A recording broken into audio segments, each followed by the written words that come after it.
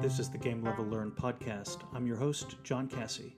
Game Level Learn is a podcast about the ways in which games and gamification can shape teaching and learning to improve the experience and success of students. We discuss gamified methods, review new and old games to explore how those games might be used out of the box in classroom practice, and discuss great books on games, gaming, and gamification that'll rev up your thinking. And I am delighted for this episode of Game Level Learn to be joined by my friend Rahul Kanogia. Rahul, how are you doing? Great. Love to be here. Thank you, John. Absolutely. Now, Rahul, we've been at this together, maybe not as long as you've been at it with other people, or I've been at it with other people. But when we met at Gen Con just a few months ago, I felt a real connection to you and to the work that you were, doing. So, Gen Con, what were you doing there? I was at Gen Con because part of my journey into the industry of video game development has been quite the roller coaster ride. Mm-hmm. But an anchor point for me has always been tabletop gaming. Sure. Because I feel, it is the progenitor in many ways. And it is one of the purest ways to really engage with game mechanics and really engage with people. So I was there primarily to be there to find other like-minded individuals. I was not going there to expect to find anyone interested in educational game development at all. So I'm very, very pleasantly surprised to have found you there. Right. But yeah, I was there primarily, going into our work as my work as a creative writer and editing for like Pathfinder and Dungeons and Dragons, and also game development when it comes to tabletop games. I've made a few board games here and there in my time, so looking for opportunities with that. I'm always delighted. I've been to Gen Con a number of years now and have presented at the last sort of, say, 3 or 4. I'm always pleasantly surprised and delighted when anyone shows up. Do you know what I mean? Well, because it just seems so niche sometimes, right? Mm-hmm. That to find 10, 20, 30, 50 people who are like, yeah, I'm sort of keen to explore this. You don't know.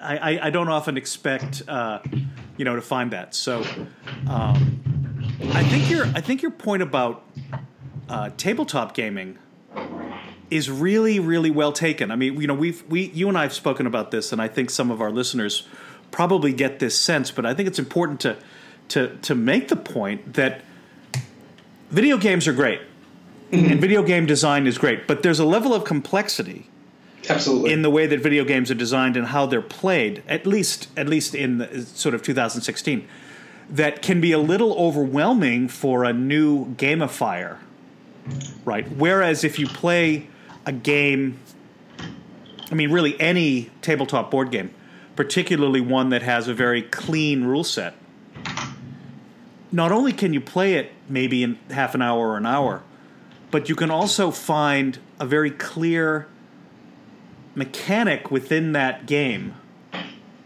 which you could say, oh, I mean, I don't really think I know a lot about games, but look, I can play this game. And I understand how this game works, and this mechanic would totally work in my grade 3 classroom, my undergraduate seminar, or whatever, right? So, I completely agree with you on that.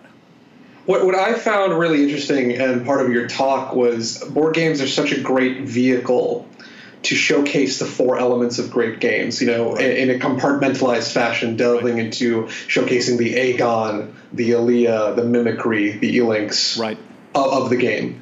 Right. And if each game does some element or measure of one of those 4 mechanics,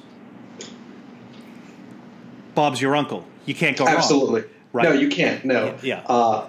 And it's a great way because I think the tactility of it, the ability to physically interact and to be together in one room, I think that gives it a level of immersion in a different way, especially educational immersion. Right. That sometimes a video game will not get until it's evaluated kind of posthumously, after the event is over, after the experience is over. Right. There's a kind of your tactility, right? There's a sort of visceral quality about playing some of these board games, particularly ones with sort of cool pieces and sort of fiddly bits, right?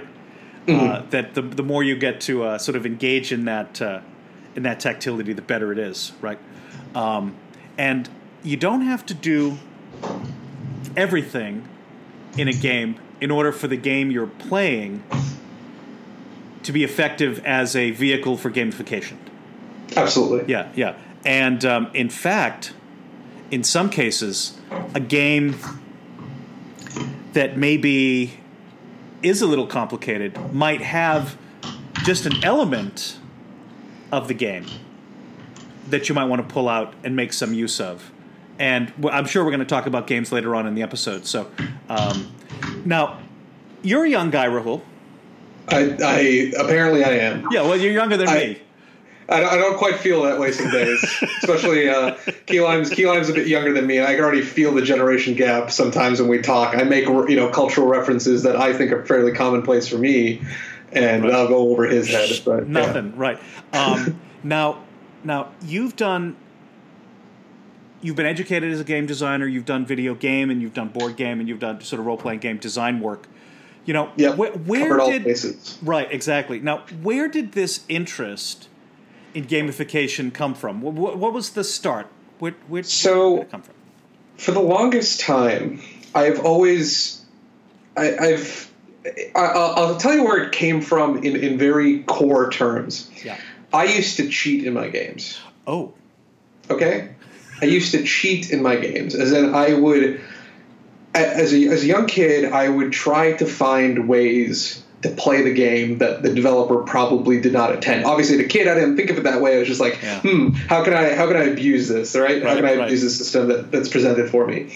And so that evolved to start to look at, well, how do I redefine this game in a very simplified, concentrated manner? What is this game really breaking its experience down into and its core elements? It's kind of at the atomic level, if you will. Right. And I noticed very early on that all games, regardless of their genre or type, are always conveying some core element or some core philosophy. And then oftentimes the way that a person interacts with the game, if you were to take a step back, okay, and maybe try to apply some real world logos to that and start to kind of break things down logically, you can see where there's elements where you can take what you've learned in the game and apply it to real life, and vice versa, where you can take real life lessons and then apply it to the game and try to elevate your level of play. And so that was very early on. And then about 2012, as I started my freshman year at my university, I had the extreme privilege of hearing through the grapevine that Dr. James Paul Gee was having a seminar over at ASU. Right. And so I visited that seminar, and that really just lifted the veil. And I was just that's like climbing the mountain, makes right? Sense. It's like it's that extreme, cliche epiphany moment where the light bulb finally strikes above the head.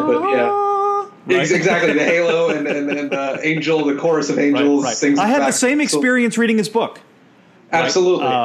Great video games and great learning. It was like the veil had been removed. Absolutely. Right? Mm-hmm. Like, I have been a gamer forever, and I've been a teacher my entire professional career, and yet I needed that book to make some connections for me. Once I saw them, it was a revelation. I remember exactly where I was reading that book. I remember what I was eating when I was reading that book, right? I've never seen him speak, but you clearly were as transformed by the experience of interacting with him as I was. And that is the catalyst, really. And then I went back to my university, and all of my efforts in game development so far have been along the lines of how do we create an approachable experience that can contextualize and can clearly communicate how your interactions with the game world, the game state, and you simply playing the game, how does it really benefit you? Yeah. What can you take away from this experience beyond just entertainment? So, right, because we both know that while games are entertaining, for our purposes, we know they can be much more. Absolutely. What is the main appeal of games? They provide a challenge and a sense of accomplishment. And even in failure, one can learn from one's mistakes and apply that knowledge. Having the opportunity to constantly experiment and learn and grow. The problem is, while you're in that mindset of playing a game for most of my career and lifespan so far, it's been a lot of, I'm just experiencing it. It's in one ear, out the other. It's over and done with. There was nothing to be really gained from that, and a lot of my kind of professional goals and ambition and battles right now are trying to kind of rail against that and open other people's eyes. Really, Sure. Like the way as it is. Right. You don't even need to work hard to find at Amazon 20 books that talk about the need for kids, young learners, to get more comfortable with notions of failure, reversal, obstacle, right? And when I talk about sort of playful failure, playful learning, right? It can be a struggle sometimes for people to get that, but that's what games do, right? Would you agree to the sentiment that the most important, biggest ambition for an educator should strive towards is to be able to impart on their kids a sense of empowerment? Totally. And there are plenty of ways to do that. Mm-hmm. Gamified instruction, game-based learning, is one of them that's uniquely good at it. Absolutely. Right? And totally unknown. Yeah, I wouldn't go so far as to say that it's unknown. Like yourself and like all of the teachers that have been involved with Game Level Learn, I've and especially in talking with the Center for the Games Impact over at ASU, I've noticed that as far as the education zeitgeist is concerned, you have a lot more individual teachers looking for some means. Yes. Some means to really engage with their kids. And part of my work so far is we were doing a series of product analyses.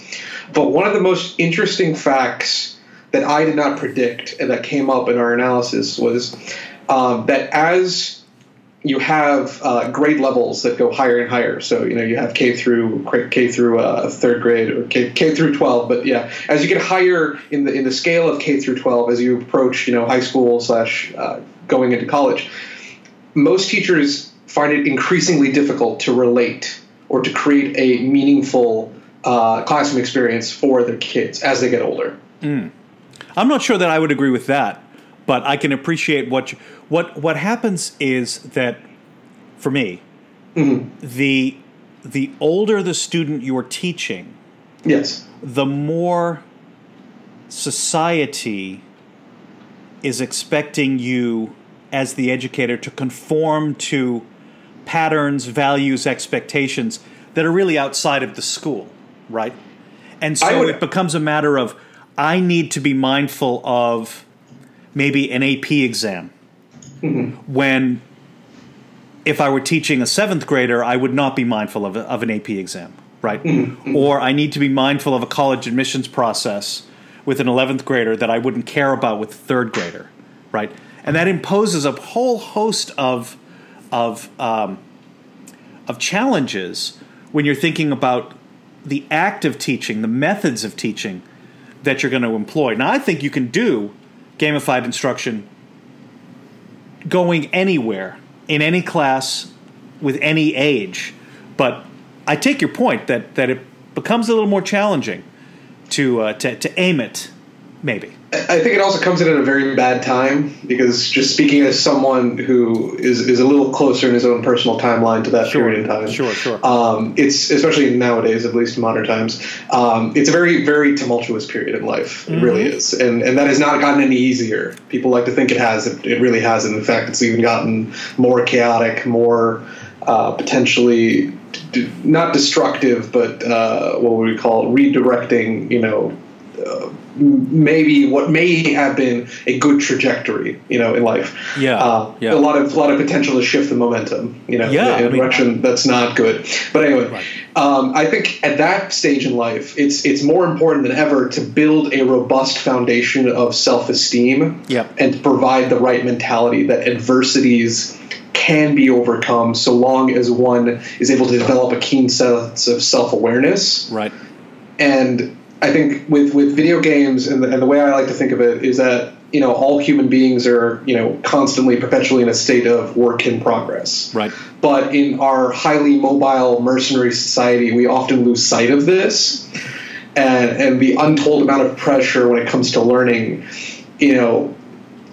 that is where I'm trying to kind of alleviate some of the stress, some of the pain, and provide an alternative, like a release valve, if you will. Right. Maybe right.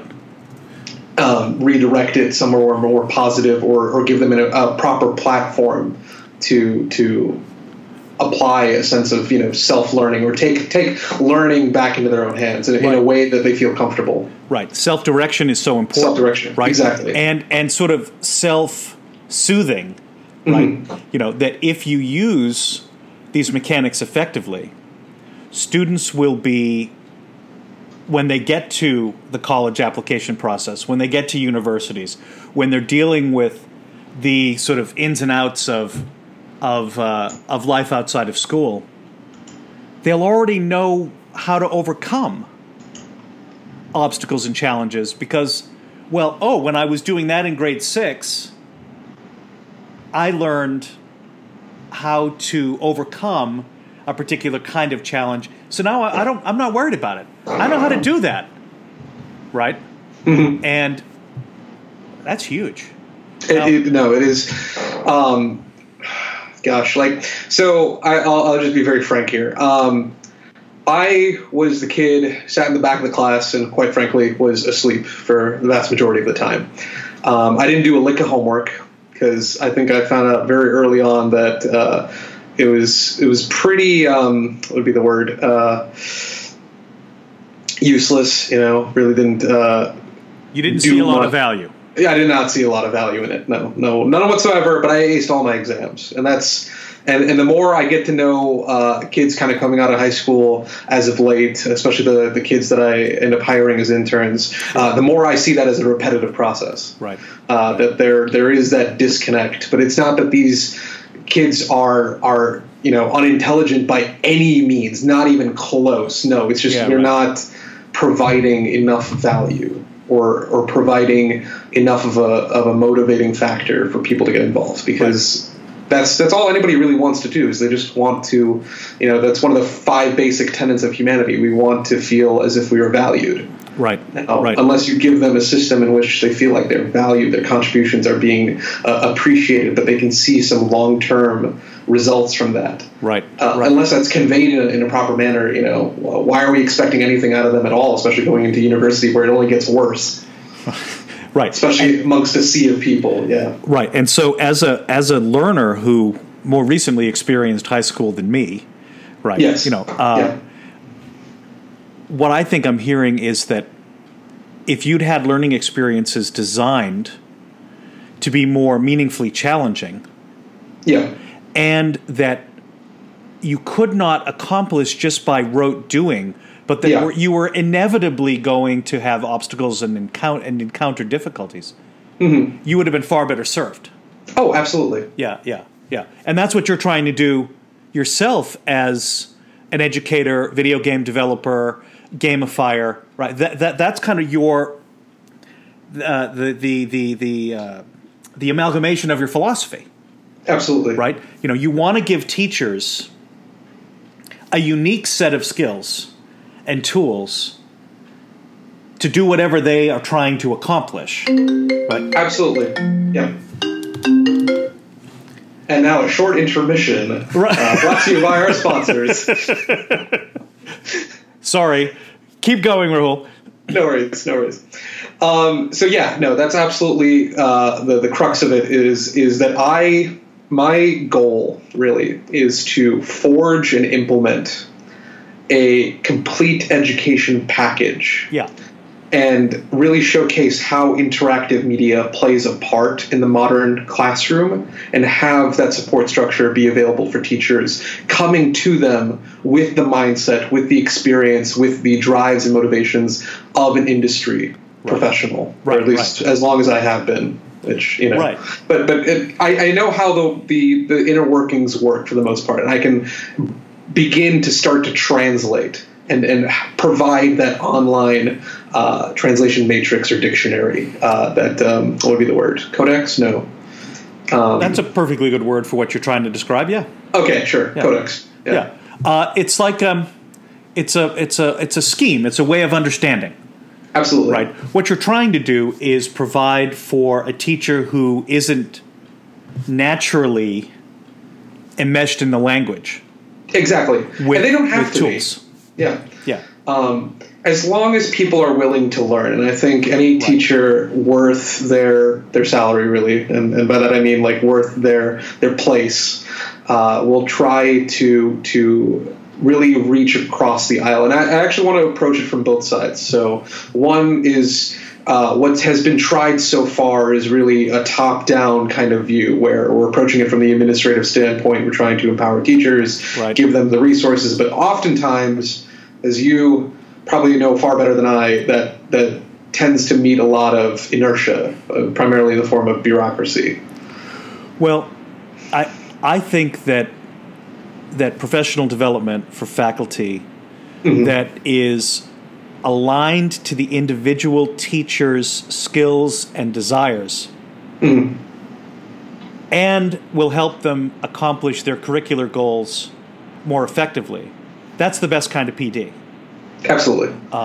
So administratively, you can impose a mandate, but if there isn't some sort of grassroots for such a mandate, it's very hard to sustain that culture.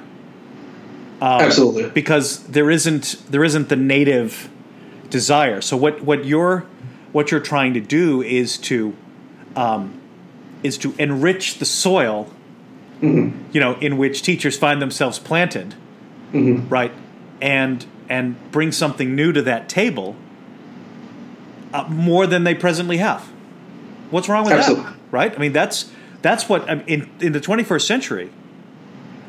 21st century learners need more and more, ever more effective teachers with way more tools than may have been necessary 20, 30, 40, 50 years ago.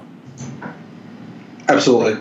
That's there's a very good quote that, if I don't mind, I'm just going to throw it in here. This is one of my favorite quotes of all time, but it's called, "The dogmas of the quiet past are inadequate to the stormy present.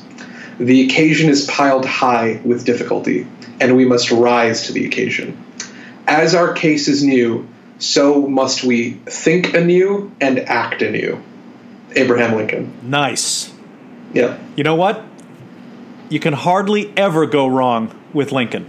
No, he was quite insightful, man ahead of his time. Right, brilliant. Now, this is not a kind of a Lincoln thing, but you've got a gig going that you've called Rogue Robot Studios. Yes. Okay. What's that about? What does that mean? What's your philosophy there? What are you trying to what are you trying to empower people to do beyond what we've already talked about? So this is part of the metamorphosis process of the last few years of my life, getting to this point where you and I are now speaking, really. Yep. And early on, it started, I was following a very straight and narrow path, what we call a cliche path. I was studying video game development, harnessing and honing my skills, with the goal of applying to like a AAA studio like Firaxis, BioWare, Bungie, were my top three. Sure. and kind of go the quintessential game development route to work on big name AAA titles, that sort of thing. Right. And as I got involved with the industry, I went to E3. Yep. And I went there my first year of college. And I went there and I talked to as many developers as I could, as many anyone who would give me the time of day. And I basically ran the gambit, and I wanted to know what was their life like. Uh-huh. And reality, not good. Not good. Not good. No. I encountered what it's obviously a lot of disillusionment happening. You kind of had the whole Catcher in the Rye type. It's not all as innocent as it once seemed. If you have rose-colored glasses, you'll never see the red flags. That's right. But anyway, so after speaking to everyone, I thought to myself, I'm like, I want to make good games that intrinsically solve problems that I see cropping up in the game industry. Yep. And that is apparently too much of a goal for a lot of AAA developers who are tied down to the publisher's needs, with board of directors, the whole, sure. We have commitments, we have fiduciary responsibility, right? Fiduciary responsibility means you don't get to experiment as much, you don't get to try things and really push the envelope and innovate, at least not easily. Well, and if you're making truckloads of money, yeah, what's the incentive for these companies to do what you're asking about? Exactly. So that is a large amount of social inertia, as I like to put it, right? To try to get across, right? So I looked around and I started looking into how indie development studios were operating. I'm like, okay, all right, this is going to be a little dicey, but I'm confident in my ability to do this. Okay. So I started with a good friend of mine from high school, my co-founder. We filled out all the paperwork, and within a month's time, we had Rogue Robot Studios. Yeah, right. Yeah, let's do this, right? Right. Not as easy as we thought initially. That would be a subject for another episode, right? That is a whole separate episode. But I've had a lot of good luck, as I like to see it thus far, as far as being able to communicate and go to a lot of professional events and getting a chance to talk to other professionals. I'm going to make a quick shout out. Shout out to Daniel Floyd and James Portnow from Extra Credits. I would literally not be here if it wasn't for those two guys. I have the extreme pleasure of meeting them at MagFest. But like that sort of support structure in the industry is what got me here. But my process thus far has been a lot of wrestling with what is going to be our breakthrough flagship product. Right. And that was the roller coaster ride I mentioned earlier, getting to this point. And it really dawned on me. I'm like, before we even begin to create a viable game product, that environment, the reception of something along those lines needs to be there. That reception isn't there. And that's part of my mission now, is to start to build that platform and really till the soil, if you will. Right. I mean, what you and I are both doing and what we're working on together is building an audience. Exactly. Right. It's building a kind of what I would talk in educationese. We're trying to build a capacity in teachers to try something like this, Absolutely. see how it works, learn from it, and then deploy it again iteratively, and we think change the lives of their kids. Absolutely. I mean, you and I are we're all in. Yeah, no, right. We're all in. Right. Yeah. The mast has been raised. That's right. That's right. We know that this is transformative. Absolutely. Right? And so we've got to find the people out there who are going to help us and help other teachers, get to that point where they're willing to take those risks. I don't know if you've ever seen the Star Wars: The Old Republic, one of the first trailers that they made for that. I did not. Okay, I'll just describe the scene if you're a Star Wars fan at all. Part of the Old Republic, there was always that whole rebellion thing. But anyway, the clone troopers are really bogged down by the Sith forces. And the ending scene really gets me, but there's this one moment where all hope seems lost when the commander launches a flare gun into the air. Yep. And then the camera pans up so you can see the whole forest that they're fighting in, and you just see flare gun, flare gun, flare gun, and then it zooms back out to the whole planet, and you just see like beacons of light, just in the sky. Like that's what this is, hopefully, is that initial flare, and you start to see people, the torch literally being passed around, the fire itself starting to burn hotter and bigger.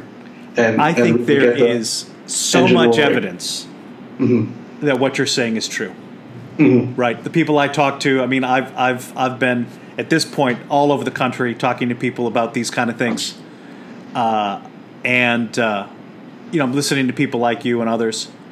I think those flare guns are in full operation. Right? Yeah. Now absolutely. It's just a matter of bringing that team together. Yes. Right, and doing the work. Yeah. When I interact with you on social media, you're always working two hashtags: break free and go rogue. Okay. Yeah. So what does that mean? Yeah. I'll kind of spell it out for everyone.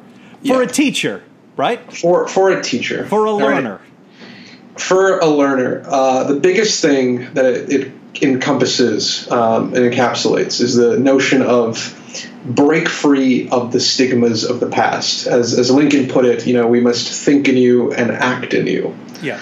And where that comes from, clearly, you're familiar with the concept of a rogue in D&D. Yeah. A rogue is a very skill-oriented class. They're probably everyone's go-to class. They're the skill monkey. They're Mr. Fix-It. You put an obstacle in my way, I get around it. The classic utility player. Exactly. Right. So that's the mentality that we want to approach any obstacle. Being a rogue to me means being unstoppable. No obstacle is too great for us to overcome through sheer ingenuity and will. Our goal is to blaze a trail like no one else. Right. Be the best like no one ever was. Right. It's this notion that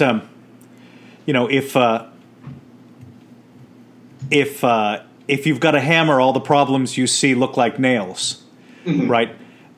To the rogue, there's no such thing as a hammer. There's no such thing as nails, right? You see each problem for what it is, and you have a unique tool set to deal with whatever problem you've discovered, right? You're not a warrior. You're not a wizard. You got everything. Absolutely. Yeah. And part of this initiative is to really take a megaphone out there, and then that's why this hashtag is out there, calling all people who have a shared love of the adventure, the innovation, the skill, and the ingenuity that have been the core elements that is what attracted me to game development in the first place. Right. As I saw a whole lot of amazing people doing amazing things that changed my life, and art, I believe, and Neil Gaiman puts it a lot more eloquent than I do, but like art legitimately has the power to change people's lives. Sure. And I firmly believe that. So video games are an art to me. It's just a matter of how better can we use that power? How much more of it can we really extract and redirect so that it's more meaningful? Totally. I mean, and this goes back to the point that we'd made right at the beginning about the tactility and aesthetics of board games. It's just the same, right? A really well-designed and well-equipped board game, to me, that's a thing of beauty as well. Oh, yeah, absolutely. Yeah. Next time we get together, I should bring by Space. What was it? No, I'm a huge fan of space games. Warp War. I don't know this game, so when we get together, okay. It's okay. You don't have to know it because I never got a chance to publish it. So it's your own game. Yeah, I can't wait to play it. Yeah. Okay, now, last week I spoke to Tracy Wasnegger, chemistry teacher at Sewickley, who Tracy and I have played some games together at Gen Con, right? Yes. And And I asked her, I mean, our whole episode was about what should the gamifying teacher play. And I know you've got some thoughts on that. So, I apparently gave you a recommendation. Yes. And you took it. So what was that game? I did. Machi Koro. God, everyone needs to play this game. Now what? I love it. It gives you so much experimental power, and it puts it right there in front of you, and the cooperative potential of that game, and it's dripping with educational relevance. Totally. It really is. Totally. I think there are a few games that are kind of holding their place in the current market that are as perfect. Right. Now, I mean, in terms of playing it, this is the gamified versus game-based conversation again. I think as a gamifier, Machi Koro is peerless, right? As a game, super fun. I don't know what I mean, I could play it in a classroom to understand sort of how communities work, right? How organizations within communities support others, right? But I really think its genius is what you can do with it if you take apart its engine, right? Yeah. And that's part of the support structure that I'd like to build. My kind of first high concept is reviving Raising the Dead, really. This old podcast that I used to do called Video Game ER. Okay. And that was more providing a prognosis on developer-consumer relations in line with major events in the industry. Yeah. And we take a different topic each episode, but I'm going to repurpose it, and that's what I've been doing so far, is breaking down games in a manner where the educational relevance or potential or application is very, very clearly communicated. Right. So we have a few episodes, up. But that is something I'd like to actually put up for an episode. It's on my list now, is to break down Machi Koro. Oh, that would be a fun episode. Yeah. We'll. Actually, I'd love to do that if you want to tag up for that. I'd love that. Tag team that. Yeah. Yeah, that'd be great. We encounter these games in our play experience, and if they get anything that we can use, that's exciting. Yeah. Now, give me a couple of more that are on your list for the listeners. Go play these games. So quick disclaimer real quick, just for everyone out there. This is a small personal list, and a huge part of my work is showing people how any well-crafted game is ripe in its educational potential. So I would prefer not to prescribe individual titles, but any teacher with intuitive knowledge, shared by those who've studied the art of game development, would be able to pick up on this, and this is not restricted to people who are already familiar with games, but totally. These are going to be contemporary titles, and stuff that I'm planning future episodes to showcase on Video Game ER. Great. And I'm also steering away from true educational games, as in games that were intrinsically developed with the intent to educate, because I believe that all video games are inherently educational. Yep. Just that potential and that element to them is sometimes not clearly communicated. So I've been making it an express point in my professional discussion on this topic to refrain from saying educational game. Sure. As that term tends to bring with it like a predetermined bias. So I prefer to address them as video games with secondary utility. I'm with you. Okay. Yeah, so real quick, I'm going to start with a really big title out there just because of its player base and its cultural penetration. It is the largest, most played esport in the world. Go. That is League of Legends. Yep. And I'm going to point out, you cannot go wrong. And I just want to, kind of point this out to any teacher or anyone looking at League and is just like, well, how in the hell could this possibly teach a kid anything? Well, that's part of my job, but really what it comes down to is it's a fantastic vehicle for cross-functional team building, because that is a very core mechanic.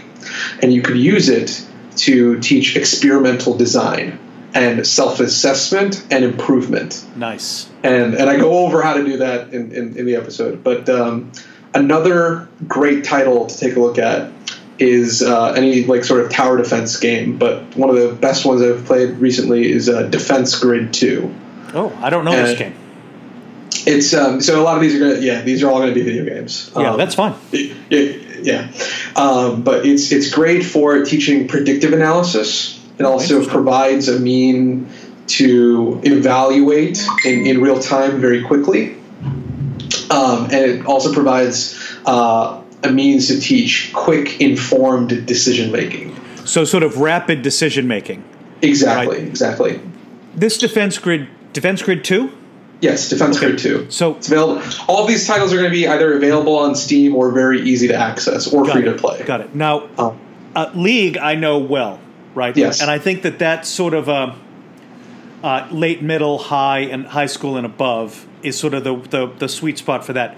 Defense Grid 2, accessible to younger kids or probably in the same age? I would say middle school. Middle school. Okay. Middle school would be like the lowest gap. Yeah, I unfortunately, part of my telescope, if you will, has never, or not quite as of yet, been directed towards younger audiences, primarily because on YouTube it seems to be a very active community of older people, relatively speaking. Yeah. So I forgive me for not quite looking in that direction just yet, but it is something that I have thought about and had considered. And okay, so on to the next title, and this is a good one. A lot of educators, I think, at least should be familiar with this title based on its reputation alone. But really, any Sid Meier's Civilization game. Yep. But I do a specific breakdown on Civ 5. Okay. Now, for those who are not kind of acquainted with it, Civilization is what's known as a 4X strategy game. 4X is standing for exploration, expansion, exploitation, and extermination. Now, what we've tried to look into with Civilization specifically is resource management and conflict resolution. Yep. I think it's great vehicle to teach those two elements. And these are very broad kind of lessons to be taught. Those could be specified to a lot more specific elements. Like, for example, Civilization has elements to teach like ecology and like resource management on like a city building or like on a societal scale. You can use it to teach a lot of different subcategories of the humanities. Right. Right. But I'm trying to like focus on like broader kind of lessons that you can apply a lot of different like skins to. I mean, Civilization of any kind, any of the Civilization games, are really quite good at helping the player develop a kind of like a differential analysis, right? Judgment, right? Because it's so easy to go so wrong in those games from a decision that seemed to make sense, but is disastrous, right? Absolutely. And certainly you can't, I mean, you can't, you can't throw a computer mouse into the marketplace and not find a half dozen very fine 4X games. Oh yeah. My classic would be sort of Master of Orion. Oh my God, yes. Right? Yes. Classic. Did you play Rise of Nations? No. Oh, no. Okay. No. Oh, I'll mention that later in the list. I'll get to it. But anyway, my next three titles are very personal in terms of this is, I think, something that our education system as it currently stands does a very poor job of really conveying well. Okay. And that is financial literacy. Oh, yeah, okay. So the next three titles, I believe, are really, really good vehicles for building lesson plans around teaching the concept of financial literacy. The first one does it explicitly well, and that is called Cash Flow. Okay. And it is a web browser-based game and also a mobile app game. Yep. It's super cheap. It's like $2 really, and the web version is free. So you can play that in browser. Just look up Cash Flow and it'll come up. But that it's a very Monopoly board. It's actually a digital board game is how it plays. And you can play it from you can either set it up so you're playing against an AI, or you can play from anywhere from 1 to 4 players, so you and 3 of your friends. Right. And it does a great job at teaching resource management as an adult. So you're dealing with like real world assets, like if my house is an asset or a liability, that sort of thing, and dealing with kind of like financial opportunities in your community, and how it's a good way to look into the not so bright side of being an adult, really, but it prepares you for that, really, is what it comes down to. This is a good thing. Yes. Yep. Yes. My second game is called Off-World Trading Company, and this is a more recent title. I have heard of this. Oh, so good. Yes. Playing like that nonstop lately. So but it's good. doing the same thing that the other games are doing, right? Yeah. Right. Now, it's bringing a sort of space theme, which is your jam. Mm-hmm. Right? But I mean, these games are highly accessible to kids, right? Yes. So oftentimes what I say to teachers is, you want to accomplish this goal, ask your kids what game they're playing that sort of does that, and inevitably there'll be one. Yeah, and that's definitely what I am building right now, is to have that platform to serve as a lexicon, so that any teacher can look at any game and be able to extract or evaluate it in a way that's beneficial to them. Yep. But yeah, it's great. It's great for like global trading, learning how commodities are traded on a global scale. The next one is kind of like a direct offshoot of that, and that's called Transocean 2. Okay. But the coolest thing about this game is it uses real world stock data, basically. Oh wow! It does it in real time.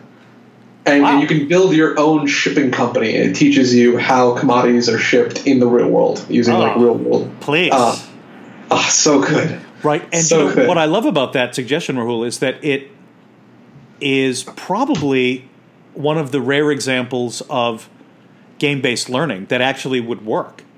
Yeah. Right? That oftentimes what teachers are thinking that we're talking about is, well, I'll bring Monopoly into class. Mm-hmm. No. But a game like that, particularly in maybe a high school economics class, right, you could assign students to create their own company and to track it over the course of a trimester or a semester or a year. Exactly. Amazing. What else have you got for us? I'm definitely. So another good one with direct gamified learning application is one of my real favorites, and that is Democracy 3. Yeah, I love Democracy. And it's a must play for anyone even considering the thought of getting into political sciences. Right.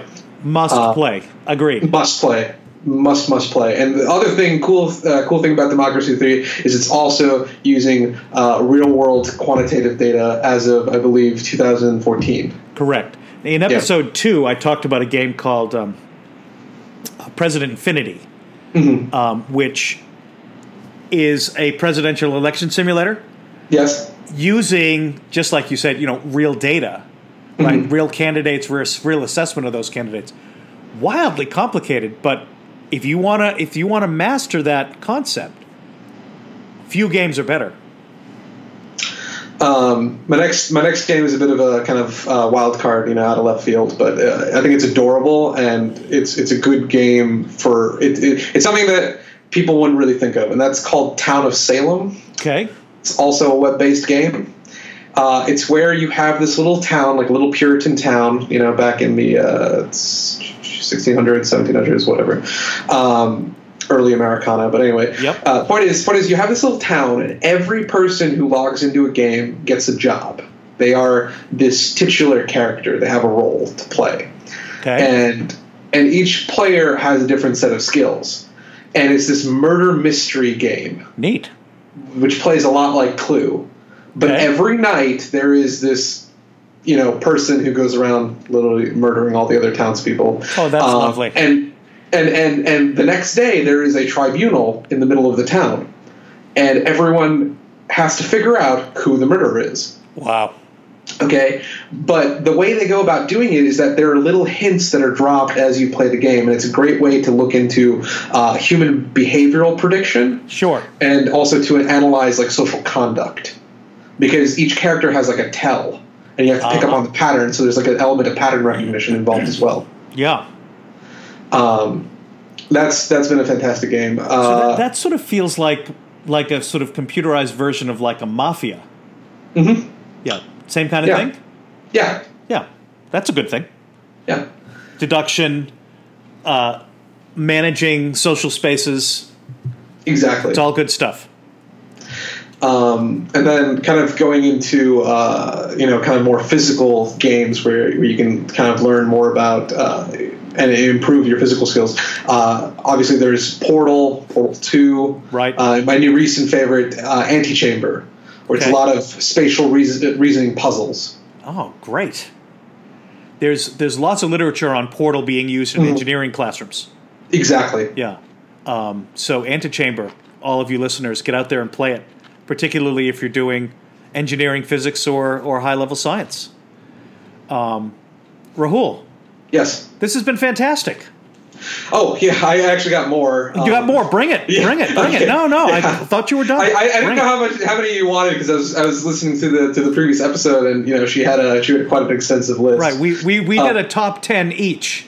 Oh, okay. Okay. So bring All me right, more. I'm gonna wrap it up then a little bit. I love this game. I adore it, and kind of along the same lesson, but more geared towards critical thinking, and that's Quantum Conundrum. Okay. It's this really cool puzzle game. It's a first-person kind of exploratory game with a great story, but it is literally a series of Rube Goldberg machines that you have to solve in order to go on to the next stage. Nice. And each one has a story element that's hidden away within the space of the narrative.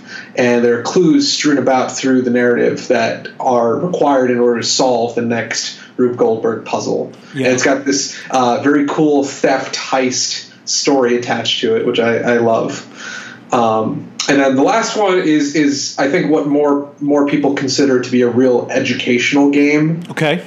But it's not quite, at least in my opinion, over the line of being developed specifically for the purposes of educating, and that is Taito Ecology. Okay. I love Taito Ecology. It's an ecosystem simulator, really, is what it breaks down to. But it's a great way of teaching not only ecology, obviously, but teaching the complexities of related systems and cause and effect analysis. Interesting. Yeah. Now, again, all these games you think sort of late, middle, and up? Yeah, late, middle, and up. Yeah. Again, as I stated earlier, my because of the way I've been going about doing this, really building up the YouTube channel as a precursor to my projects is that is basically the audience that I'm trying to cater towards is late, middle, and up. Yeah. Yeah. Yeah. Which is all good. Right.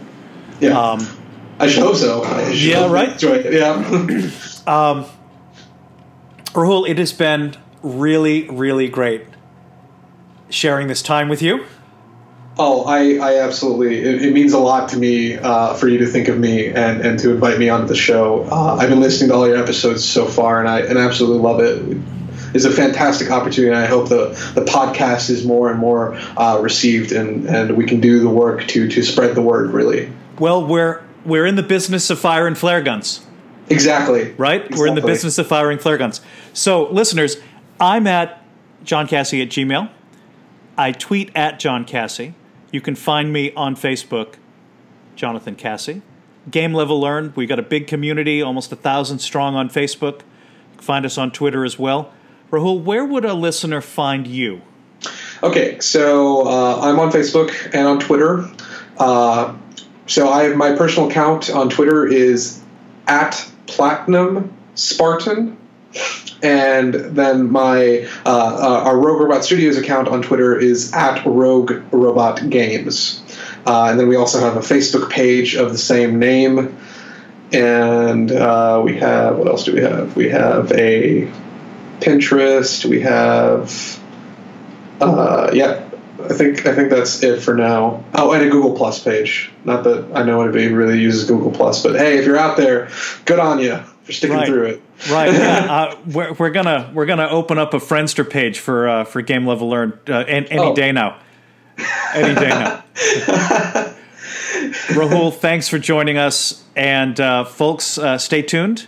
In a couple of weeks, we'll have another episode of Game Level Learn. Thanks for listening. We look forward to getting your feedback.